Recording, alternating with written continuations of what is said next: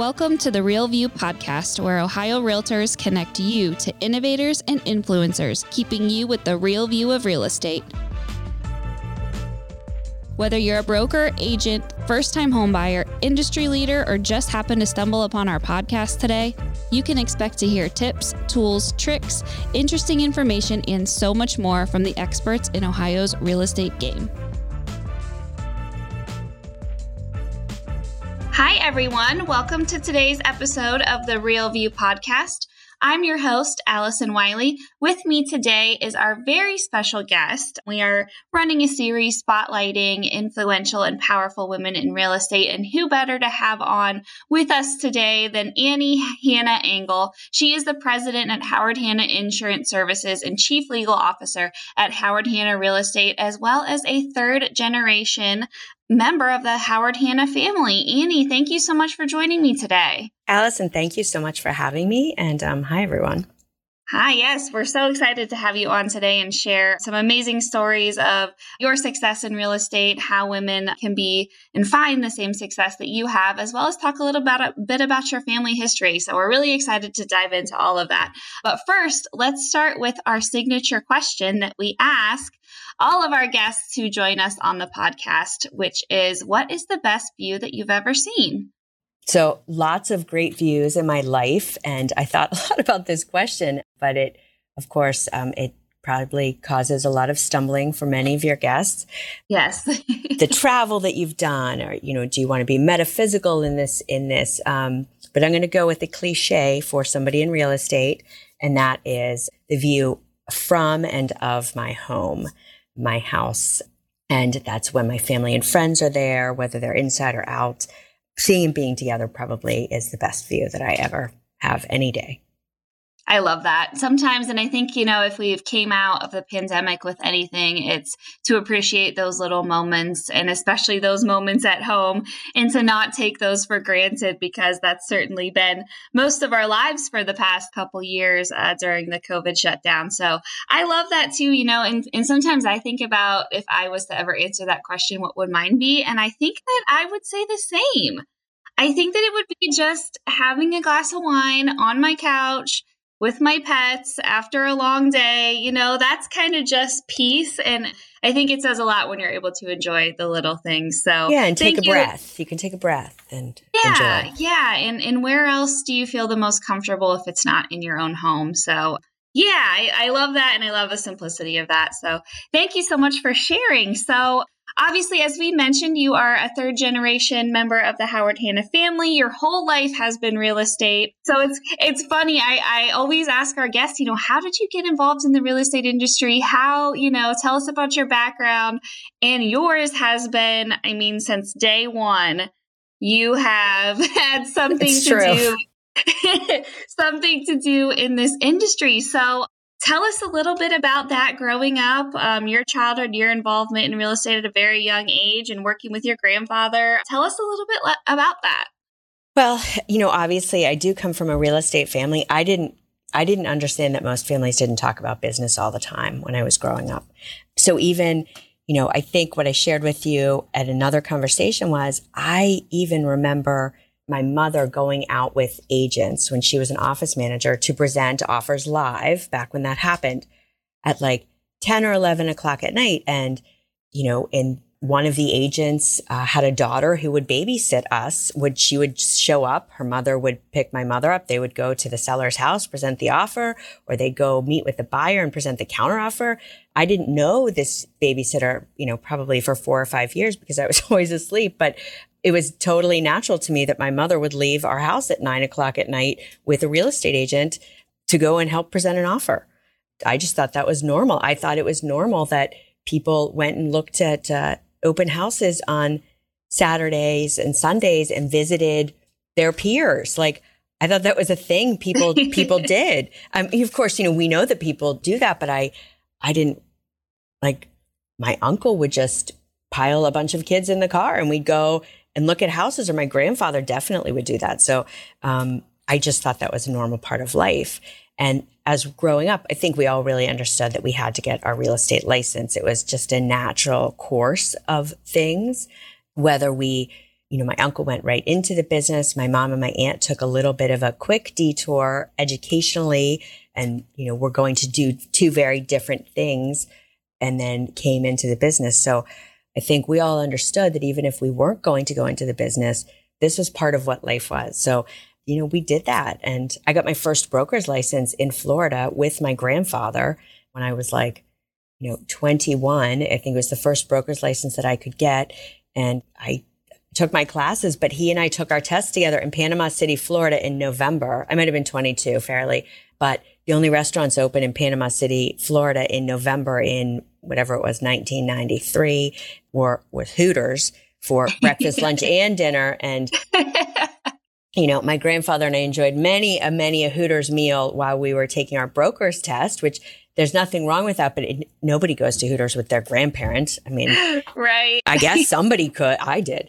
But I do really, really strongly remember he was very, very concerned that I wasn't going to pass the test because I finished it really quickly and he wasn't done, and he was completely stressed out.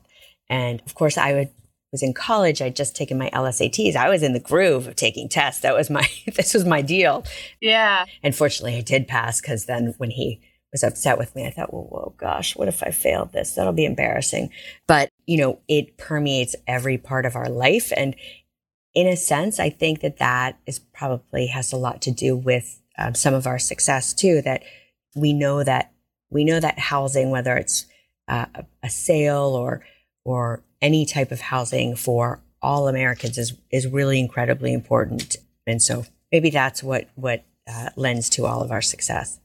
And the success of all of those that we work with. I mean, the Howard Hanna family isn't just, the 20 of us. It's everyone in every state that we work with. Absolutely. And speaking of states, I know that you and your grandfather also have some Ohio roots. Is that correct? That you are not a foreigner to the great state of Ohio, and certainly have had lots of time spent in this state as well. Tell us about that. Well, that is true. A lot of people probably think that Howard Hanna just came to Ohio in 2003 with the Smythe Kramer Company, and that is indeed when my cousin Hobie moved to Ohio. Go west, young man was our theme, right? It was very far away, 2 hours. But no, in fact, my grandfather had been the president of the Home Builders Association in Ohio long ago. His parents had transferred. His father worked for Jones and Laughlin Steel and had transferred to Ohio and lived in Shaker Heights. I even sent one of my children to college in Ohio. He goes to Kenyon College. But awesome. So we have many different connection points to Ohio, and that's probably why it's also very, very special to us, aside from its bordering state. But yes, absolutely. And I love about that Shaker Heights. And I didn't know this until I watched the Big Little Lies show, but it was the first actual planned community in the country, which was actually kind of interesting and cool. And I wonder what role real estate played in that community. Isn't that so interesting? Yeah, I think obviously it lent itself to that story, right? Yeah. And it's not Stepford, right? We know it's not that, but yes. And it's interesting that I think one of the reasons that my grandparents did end up there was they lived in a town in Pittsburgh called Mount Lebanon, which was not a planned community, but very similarly had houses that a lot of them were Sears and Roebuck houses that were brought in. And so I think it was a very familiar area to them. And that is very interesting. But when I lived in Connecticut, right, I grew up playing lacrosse and field hockey with Western Reserve Academy, or they were our rivals for my school in Pittsburgh. I never really bothered to think about what that was until I got to Connecticut, and everything in that area of Ohio looked like Connecticut, right? I think it was I didn't know which came first, but certainly there's that interesting connection too. So. Yeah, there is. And my wheels are turning now. I'm like, that would be a really cool podcast topic to talk about planned communities. Planned communities and the role of real estate. But it was, certainly there were different developments are different today, but maybe not in so many ways. That's true. Yeah. See, wheels are spinning. Right. No, that's today. A great topic. You got to work on that. Thank you. So I know that real estate obviously has been in your life since an extremely young age, but there was a point in time where you maybe wanted to explore a different career path or try something a little bit different, and you ended up eventually getting your law degree. So tell us about that process, what kind of was going through your head at that time, and why maybe you wanted to make that switch. Well, I think even though I had all these licenses in different states, I think I always told people I was going to be a lawyer, like from the time I was little. And so I did. After college, I went and I worked for a senator in Washington. And while I was there, I took the LSATs and I, knew I was going to law school. So I came back to Pittsburgh and I did that. And I took a job at a firm here and I got married during that time period. And lo and behold, in my first year of practice, towards the end of the first year, my husband announced that we were moving to Connecticut. And I was like, oh, okay. Okay. Didn't think that was part of my plan. So I had been in practice doing litigation and we moved to Connecticut. I worked for a law firm there that I thought was the pinnacle of being a young associate, being a young lawyer. And I hated it. I hated it so much.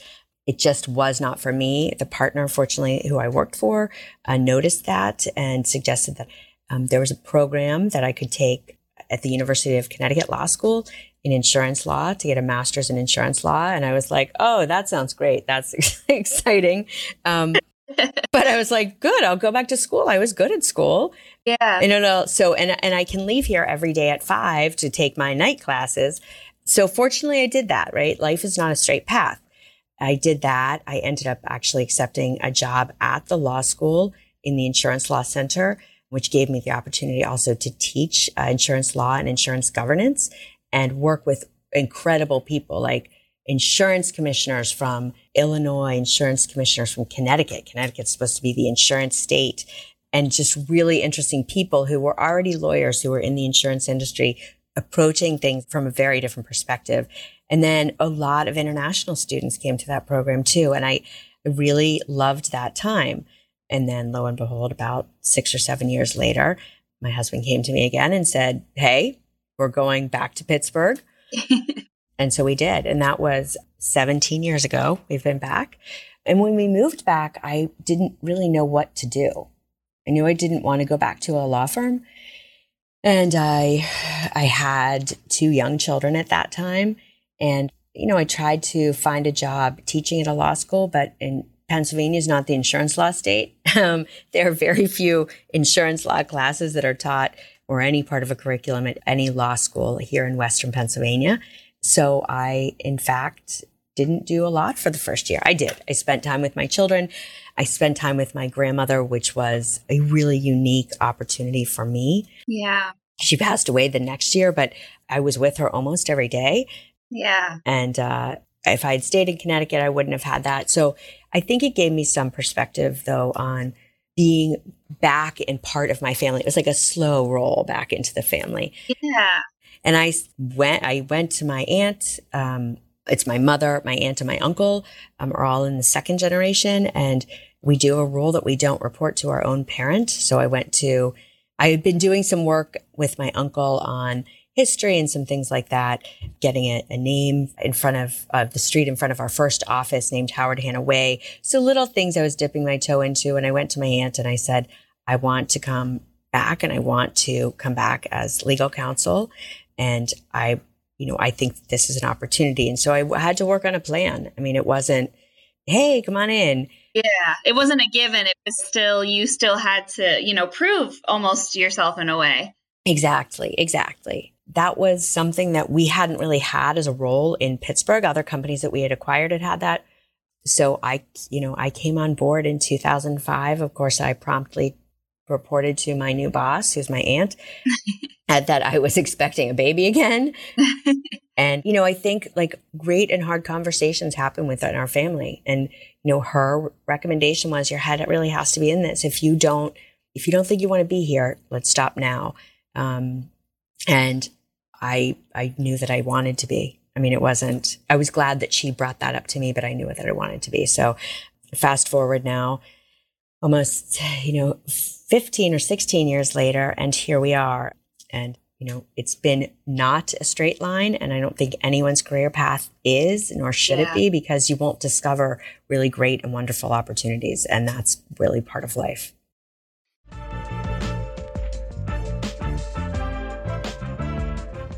This episode of The Real View is brought to you by the Ohio Association of Community Colleges. Ohio's network of community colleges provides accessible training that accommodates the busy lifestyles of aspiring real estate professionals at half the price of a traditional university. With convenient locations in every part of the state, as well as online options, Ohio's community colleges are your smart choice for pre-licensing education. For more details or to start the journey to a real estate career, visit the education page at ohiorealtors.org and then click on the pre-license course locations. Absolutely. So you're right. And wow, it certainly worked out. And, when your aunt had told you that, are you serious about it? I think now, so many years later, that proves you were definitely serious about it and wanted to be here with so many years invested into the company. So tell us a little bit about what you do now on a day-to-day basis. And what are some of the trends you're seeing in today's market? We all know some of the challenges that our realtors and our members deal with on a day-to-day basis with, the lack of inventory and, these crazy terms that we're settling on contracts. So tell us a little bit about what are some of the things that you're seeing? What are some of the advice that you're giving to, some realtors out there? Tell us a little bit about that. Okay, sure. So my day-to-day, I have many hats, right? Our insurance agency and risk management, is run by some really incredible people, and we have great people there. And on the legal side, that takes up a lot of my time, warranty, but a lot of my time, regardless of where I'm straddling and what office I'm sitting in, is talking to managers, is talking to our regional team, are talking to people at insurance or mortgage or barristers too. And we have, we have a lot of great lawyers who work for us throughout the company as well, but because they're with the unique pieces of transactions or the market that are coming today. So yes, we know inventory is a challenge in crazy terms. I was told a few months ago, I had asked sort of that question, what was your new approach to a deal? And I had an agent say, oh, well, they were offering cash. And I said, well, if you really want to enrich your offer, and it was for a $400,000 house, why don't you make your earnest money, your escrow money, your deposit money 100% of the purchase price? Wow. Right, up front. Wow. I think that says a lot, right? Yeah. It says you're really interested in the house. You are the buyer. Yeah. And the buyer looked at the agent like the agent had lost their complete mind. Yeah. But I think the point that it gets to is that, there's so much online that our buyers and sellers can find. They hear that there might be these nuanced ways they can get the deal, and they don't really understand maybe what that means for the entirety of the transaction. So the agent wasn't being playful. They really were saying, like, if you're going to do a cash offer and you have all this cash, bring it all in with the offer. No holding back in this market. No holding back in this market. Terms, the term that I think is worse, can be the worst right now is when people waive a home inspection, not really understanding what the impact could be. Yes. Or yes. waive a home inspection and then later go back to the seller and say, oh, but I want to have a home inspection even if there's no contingency. That needs to be communicated up front. We will waive the home inspection. We know the home is as is, but we'd like to prepare. So we're going to have a home inspection. Don't worry about the terms.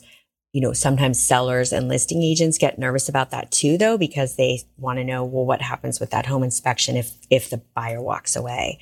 Yeah. The other crazy thing is buyers who just think that they can walk away from the transaction and get their earnest money or their deposit money back. Yeah. Like 2 days before closing. Right. And, we just had this conversation in the office the other day about that buyer's remorse. And we're seeing so much more and more houses that go into contract and then they're back on the market like 3 days later. I think because of exactly what you're talking about, initial, it's so crazy in the terms that these buyers are having to put forth. And then maybe they, think a few days later and say, is this really the best thing for me? Well, sometimes they found another house too. Like sometimes they just wanted the win because the inventory is so low. So sometimes they found another house. Now that can backfire, right? And I'm talking about, I do think that has been in our industry for some time. I'm talking about 2 weeks before closing, a week before closing, a couple of days before closing. And recently I talked with an agent who I ended up speaking to the buyer because the buyer 2 weeks before closing decided that she was going to walk. She thought she was getting her $50,000 in deposit money back because in the other part of the state, she had heard that was something that happened. I don't know who told her that, but I can't imagine that's ever the case unless the seller's just gotten so much more money with a backup offer. Right. But she was adamant that that's what she was told. And then she actually asked our agent she had found another house, right? And in the other house, she had a home inspection contingency. She had asked the agent to put in the termination clause that she had a change in financial situation. And in this particular agreement, that is a potential reason that a buyer could terminate and have their hand money back. Buying another house is not the change in financial situation that the contract anticipates at all. Yeah. And I get that, I like the creativity. I'm a lawyer, but I was like, no, that's bad faith also. Yeah. Nice try. Nice try. And of course, lo and behold, the home inspection for house number 2 came back. And I had to beg the buyer to do a little bit of a mea culpa to seller number 1 to allow her to go forward with the transaction and close. So I think everything is so fast and we all need to take a pause. One of the things that, we all see are different tools that agents have. And there are so many tools out there. Appreciating what they do and what they don't do, I think is really important for all of us, even outside of the real estate industry, that too many overlapping apps to help you transact real estate. Let's get back to what I talked about before at the very beginning. My mother going and presenting offers as a manager with her agents who needed that face-to-face support. So I do think we need to remember, the trend to every fast business. Fast business is how we think everything should happen, but this is a really big transaction for people. And that's why we're real estate professionals. That's why we're realtors. So taking that time to really work with your clients, but also your peers, your co-brokes, your peers in your office is so, so important. And I do see people really slowing down a little bit and thinking about what's in the contract after they've been through a very difficult situation. I don't see it enough probably, but I think we have that in our society overall. But, innovation should not take the place of our professionalism. Yeah, I know you've talked too about just the importance of communication and the importance of, always staying in touch with each other, especially from, agent to agent, and just keeping those lines of communication open and not forgetting, like you said, we almost get so wrapped up in technology and we're able to do so much on our phones without even needing to speak to another human being these days, but just taking it back to the basics and what you saw your mother doing and remembering kind of where we came from and how this industry really got itself started was with those face-to-face interactions every day and that nonstop communication. Yeah. And through COVID, it's been very hard. And we launched some things in COVID, and some of them we launched 6 months early because they were necessary for the time. So this is not an anti-innovation preach by any means, but this is certainly the importance of the human connection within our industry. It's kind of why we're all here, right? And so that's really, really important. And working, we're all working hard to get to closing. So use that. I had an agent a few weeks ago who didn't bother there was a price escalation and there was an appraisal contingency, and the agent was working really quickly and thought she was working really, really efficiently. But in the end, she never got a written agreement to extend the appraisal contingency, but she had it by text. And I said, okay, that's fine. That's what you would try. And her manager and I were talking and said, that's what you would try, but that's really for when you go to litigation, or that's when you go to arbitration and you have to prove that there was an agreement to extend, and then a trier of fact can figure out if there really was. Let's just remember the easiest thing would have been, get the written extension. So yeah, absolutely. So if you had to give, one little bit or a piece of advice for success, obviously you've been around it from a young age. Your family now it's going on 3 generations, and maybe I'm sure more with, your family. What would that piece of advice to be? How do you survive 3 generations and still find the success that you're experiencing in your company every day? Yes, we do have this next 4th generation, and some of them, including now 2 of my children, are old enough to get their real estate license. Neither of them have gotten it yet. My daughter just turned 18 over the weekend, so I won't give awesome. her a hard time about not starting that process yet. My son, maybe I will. We have our 4th generation is rather large, but I think one of the reasons that we have been able to maintain our success is that we work with really wonderful people and throughout all of Howard Hanna, and we work really hard together as a family. We say 3rd generation is it's unusual for a family business to get to 3rd generation and be successful and have successful relationships. We are really honest with each other, and we all know why we're here. When my aunt said, if you want to be here, yes, come, but you have to know you want to be here. Even though we might all get our real estate licenses, and there are many of us in the 3rd generation, there are 6 of us, and it ranges from my cousin Hobie, who lives in Ohio. My cousin Duffy runs the mortgage and title businesses in all the states. He's also a lawyer. My cousin Kelly, she was an agent and then a manager and then a regional, and now she's running relocation. Just, I think we prove to those people that we work with that there's also mobility within Howard Hanna. And then there's myself and my cousin Dennis, who lives in Virginia, and he's a state president there. And my cousin Helen, who's younger, but she's an agent. And I think all of us are trying to work in each part of the business. So not only do we understand it, but we're honest with each other. And I think, really my aunt, my uncle, and my mother still work. So it's not like we can let anybody down, or, it's not like we can drop the ball. We have to follow their example. And we've been taught to do that too. And we want to do that. And so not to say that we all, we don't have our squabbles, but also within those is the honesty of why, maybe we think something should be different. So we are open, transparent, and we are honest with each other. Yeah, that's awesome. And I know you said before when we chatted in previous conversations, it's not for everybody, but you guys have found the secret sauce, and it seems to be working. And congratulations on hopefully 4 generations of success. And I'm sure the future is bright there, especially with you all being so dedicated and hardworking as you are. So, Annie, thank you so much for joining me today. And thank you for sharing a little bit of insight in your world and your family history. It was truly a pleasure. And I know that our listeners are going to enjoy hearing all that you have shared with us today. So thank you so much for being here. Well, thanks, Allison. This is truly one of the greatest industries, I think. So for everyone who is working in it or maybe interested in working in it, it's unique, and it's every day is changing. So every day is changing. No dull moments in real estate. No, it's good stuff, though. It's all good stuff. Absolutely. Well, thank you again, Annie, and to our listeners, thank you guys for tuning in, and we will see you next week. Thank you for listening to The Real View. That wraps up today's episode. You can keep up with the latest on the podcast at ohiorealtors.org/therealview and on Apple or Google Podcasts, Spotify, or wherever you listen. Have questions, comments, or suggestions? We want to hear from you. Email us at podcast@ohiorealtors.org. We'll see you next time.